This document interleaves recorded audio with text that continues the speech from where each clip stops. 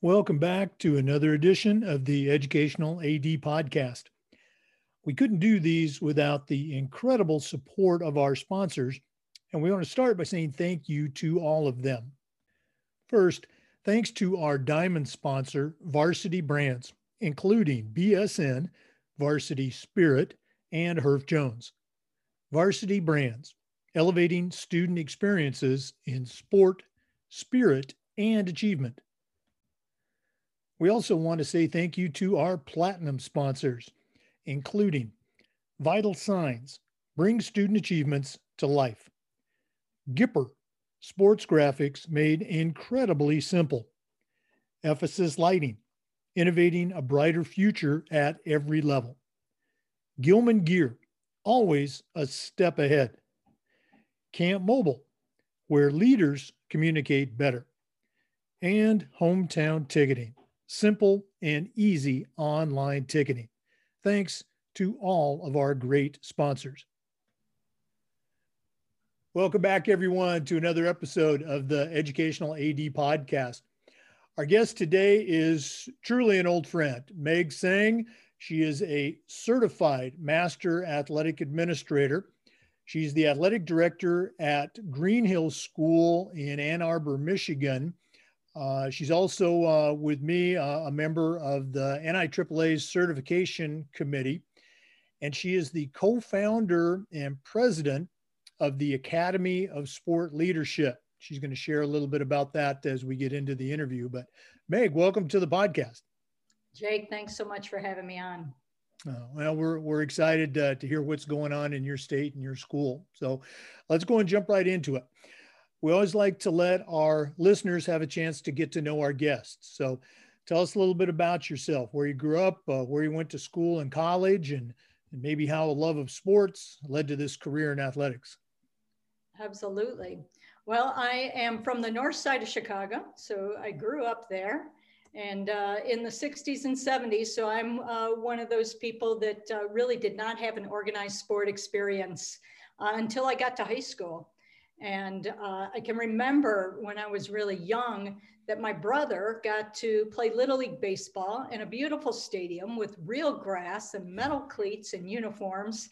And I think I went to a couple of his games and I was just so angry that I could not be a part of it that I just refused to go. So my family moved to the northwest side of Chicago in the suburbs when I was in middle school. And like I said, high school is when I really started playing organized sport. I was really lucky to have a wonderful mentor and coach, Chris Bowles, who coached me in all three sports. I was a three-sport athlete in high school: volleyball, basketball, and softball.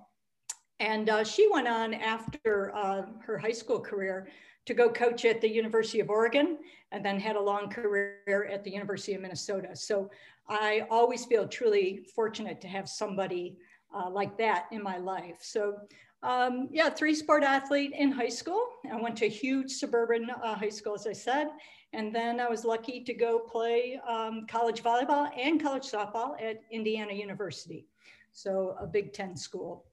And really from there, having been involved in athletics for so long, coaching just became sort of that pathway. I always feel like I backed into it because I didn't have a degree. The pathway then was to be a physical education teacher, coach. And I was not a teacher right away, but I eventually started coaching and then started going back to school to get a teaching certificate, and have been coaching in Ann Arbor for a long time. And that was really my first pathway into athletics. I didn't know that you were an Indiana grad. What do you think of their football success that they're having? Finally, a season to watch IU football. It's awesome. And especially living in Ann Arbor, that is just a bright light for me. Oh, gosh, that's got to be crazy. Okay. You already mentioned, one of your mentors, and in our business, we talk so much about the importance of leadership and mentoring. So who are some of the other mentors along the way, either other coaches or teachers that you had, or maybe even people that you've worked with or worked for? The expression I like to use is I still hear those voices in my head when I'm talking with a kid or a coach or a parent. So whose voice do you still hear? Yeah, I think most of my coaches, certainly at the high school and college level, have been fantastic and continue to be fantastic mentors for me. And then also some of my close friends who are, coaching in the college ranks. It's always nice to be able to kind of touch base with them to see how they're doing things. But then I have to say, there's so many people through our state organization and my colleagues and other athletic directors, too many to name, but it's a little known secret, I think, amongst athletic directors. We're in a very competitive, realm here, but athletic directors are so good at sharing. They're just Absolutely wonderful. And so as fierce as we might have been as coaches with, our opponents, and I know we were, once you get into the administration role and realize that you really come to rely on those people. So our entire executive board through the years in Michigan has been like fantastic in terms of supporting and just truly being, service oriented and giving back. So though it's a great group of people. Talk a little bit about your journey, particularly that transition from coaching into the world of administration. How did that happen? And maybe what were one or two things that surprised you with that move?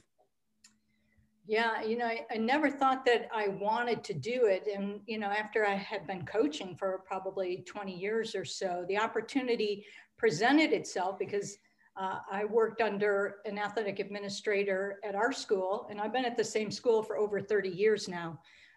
He had a young family, and, a lot of people can, resonate with that what it's like to be an athletic administrator with young kids. So he was sort of looking for an out. And I finally was sort of thinking, yeah, maybe this is something that I want to do. So we literally switched jobs. And at a small school, that's entirely possible. So we switched jobs and we tried it out. And, I don't think either one of us has ever looked back. So he's still coaching and teaching, and I'm still in the role there. So I will say at the time, probably one of my closest mentors was Jane Bennett, who's a Hall of Fame athletic administrator and highly decorated. The year I accepted the job at Green Hills as the athletic director was the year that she left Michigan to go out to Montana to become a high school principal. So I still say I'm mad at her for leaving me just as I was starting. But like I said, there's a lot of MIAAA people that certainly stepped in and mentored me along the way.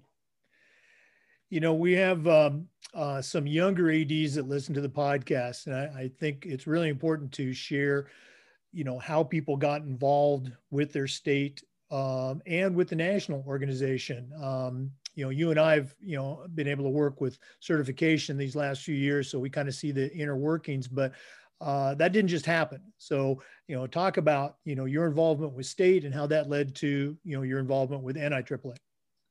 Yeah, it's funny. I talked about how welcoming they are. I went to my first conference. It was a summer workshop, so not our annual big conference, but a smaller version. And it was lunchtime. I didn't know anybody. And Tom Rashid, who actually works at our state association office, he invited me to lunch. He said, come sit here. Well, it turns out it was a working lunch for a committee. And suddenly, first day I was on a committee. So I was on the public relations committee, and that was my first involvement on a committee of many. And then of course I went through, the ladder of offices through our board. So I also, started going to the national conference. I did that from my first year, and I think I've gone almost every year since, minus one or two. So that's a great way to just see what the organization is, see what the profession is all about, and choose to get involved, which is exactly what I did. Mm-hmm.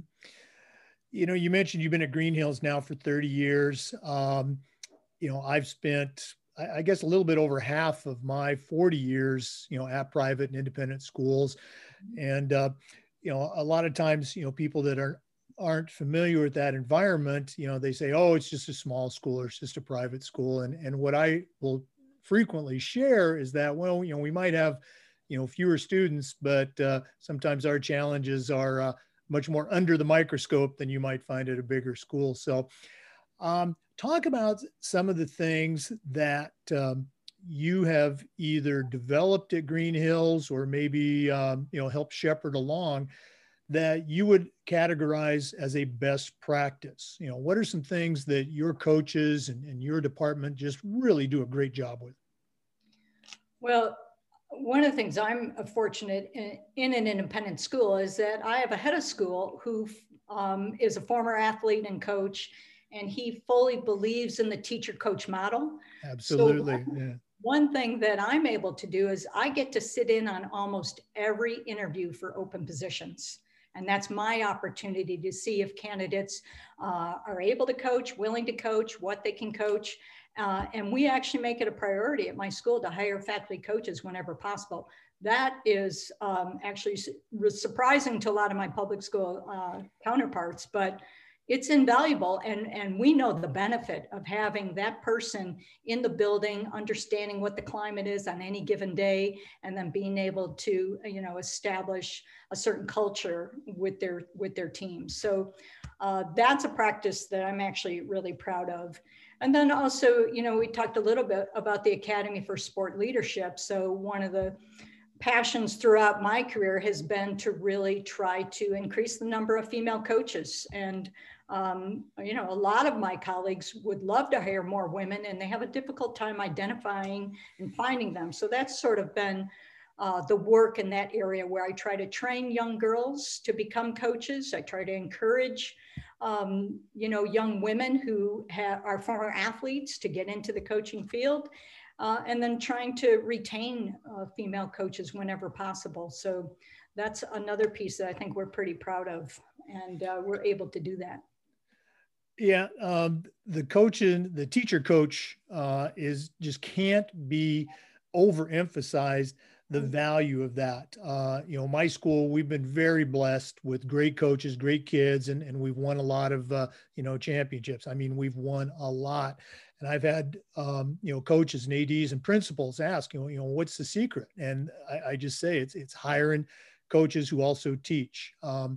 We are so very fortunate at our school that almost every single varsity head coach also teaches or works in the building. And the one who doesn't, our boys soccer coach, he's been our coach for 30 plus years. He gets it, he understands it.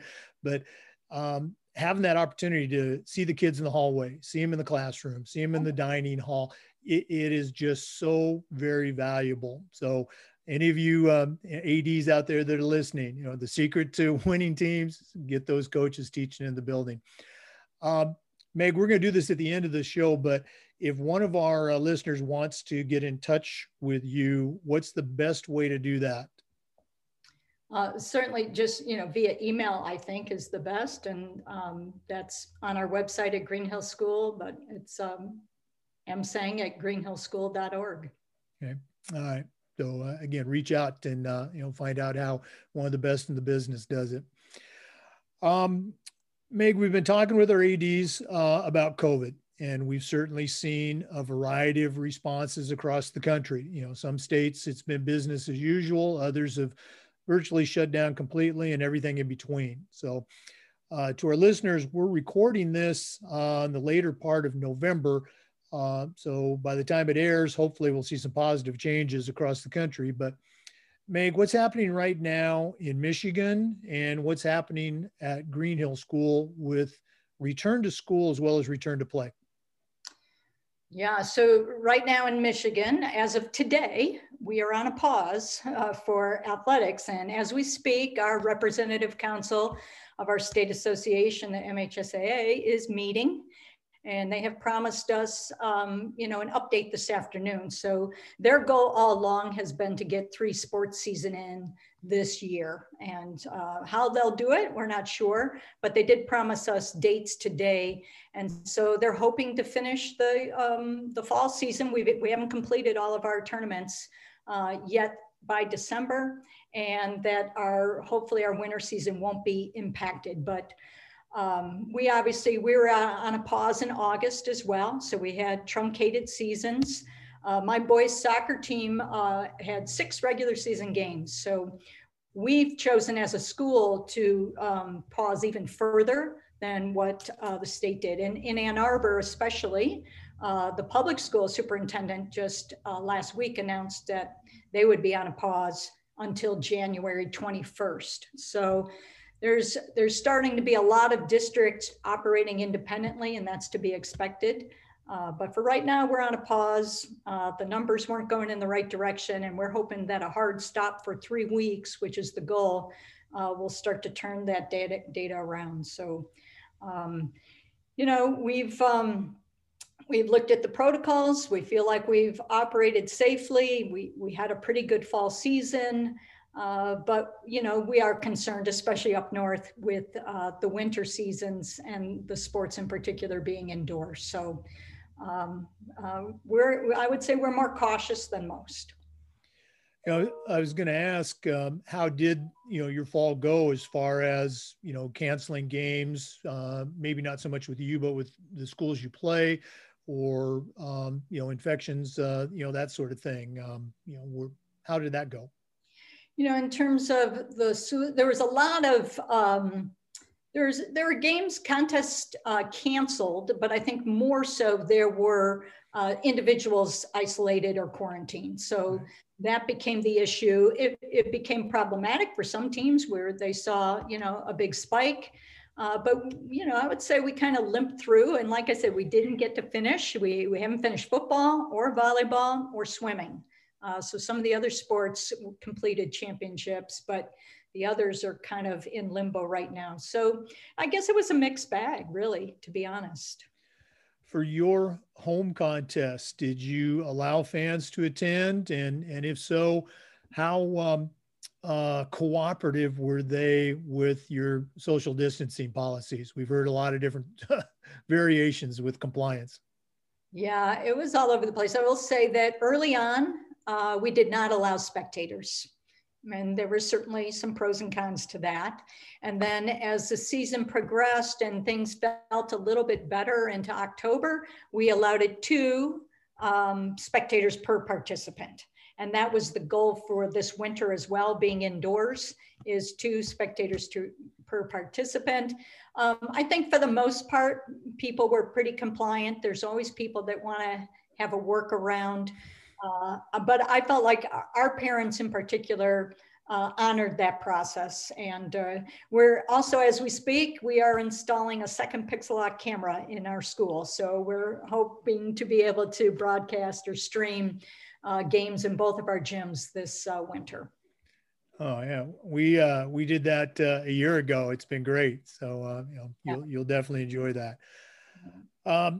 Meg, another question we've been asking our athletic directors since we started this back in June has to deal with the idea of social issues, social awareness, social justice, if you will. And my question has been, what are things that we can do as athletic directors? What can we do a better job of in this area of social awareness? Yeah, I think, you know, obviously the summer months brought the, you know, the diversity, equity, and inclusion conversation to all of us. And I think that that's been really important. One thing that we've really focused on is the question we always ask ourselves is it equitable and is it accessible for everybody? And that's become even more important. And while we were virtual, it was kind of nice because that became sort of an equalizer, if you will, that everybody was there and people had a voice and they could show up. And so that's been kind of nice that we could be more inclusive in many ways. So I think that that's been important. The other thing that I saw is sort of a benefit to all this is, especially as we were doing our daily health screenings, it allowed our coaches to have a one-on-one, really almost forced them to have a one-on-one with every single kid. And it was a true check-in. How are you today? I'm asking you these questions. How do you feel? But it allowed for more in-depth conversations. And so I think relationships became richer. And I think that was a really positive benefit, that personal contact with each student, as well as our supervision and risk management has never been better. So as athletic administrators, where we're sometimes pulling our hair out around that, everybody was in tune, and I think we've never been better. So I think technology helped, and they had to rise to the occasion in so many ways to get the proper technology. But yeah, I think those are some of the things. But equity and access is something that that we always ask ourselves about when we're providing programming for kids. I appreciate you sharing that. And that is a great point about, even with the challenges that, we all were facing, in your case, you kind of turned that into I don't know if it's positive, but, the best we could possibly do as far as that one-on-one connection, great point. Meg, you've been at Green Hills now for 30 years, as you said. So obviously there's got to be some good things about that school. When I ask this next question of our ADs, what's your favorite part of the job? Of course, they always say the kids, and we know that it should be the kids. But what are some of the things that have kept you at Green Hills for the past 30 years? What gets you excited about coming to school each day?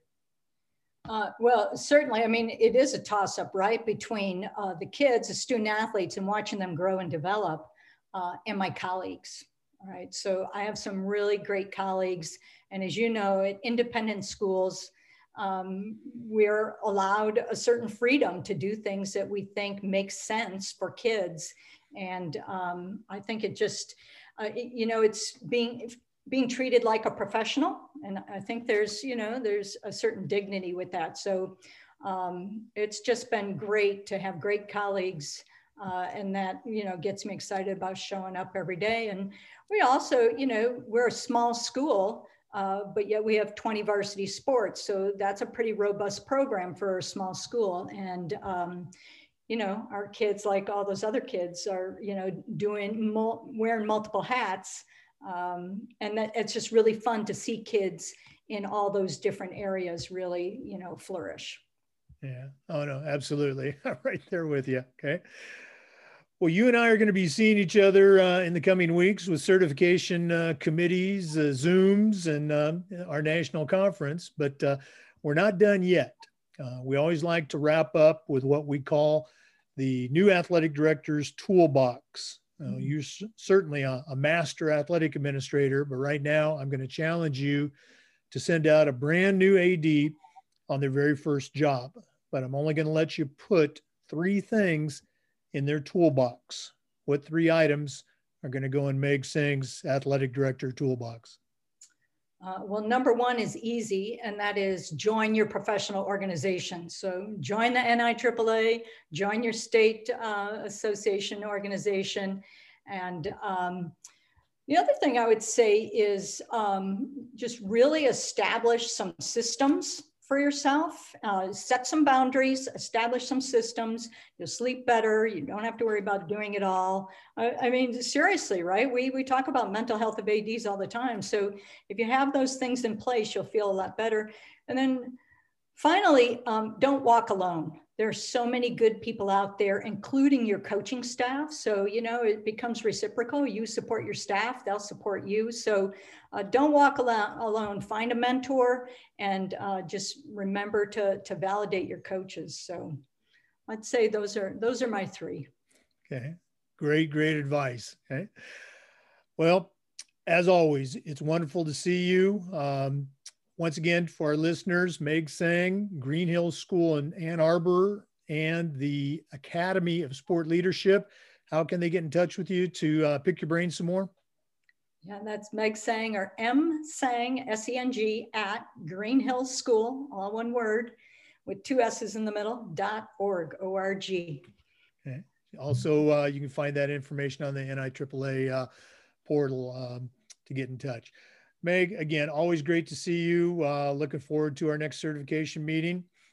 To our listeners, thanks as always for tuning in. Remember, these interviews are also being uploaded to the FIAAA Educational Athletic Director YouTube channel, so you can see it as well as hear it. And we hope you come back again for another episode of the Educational AD. Thanks for having me, Jake.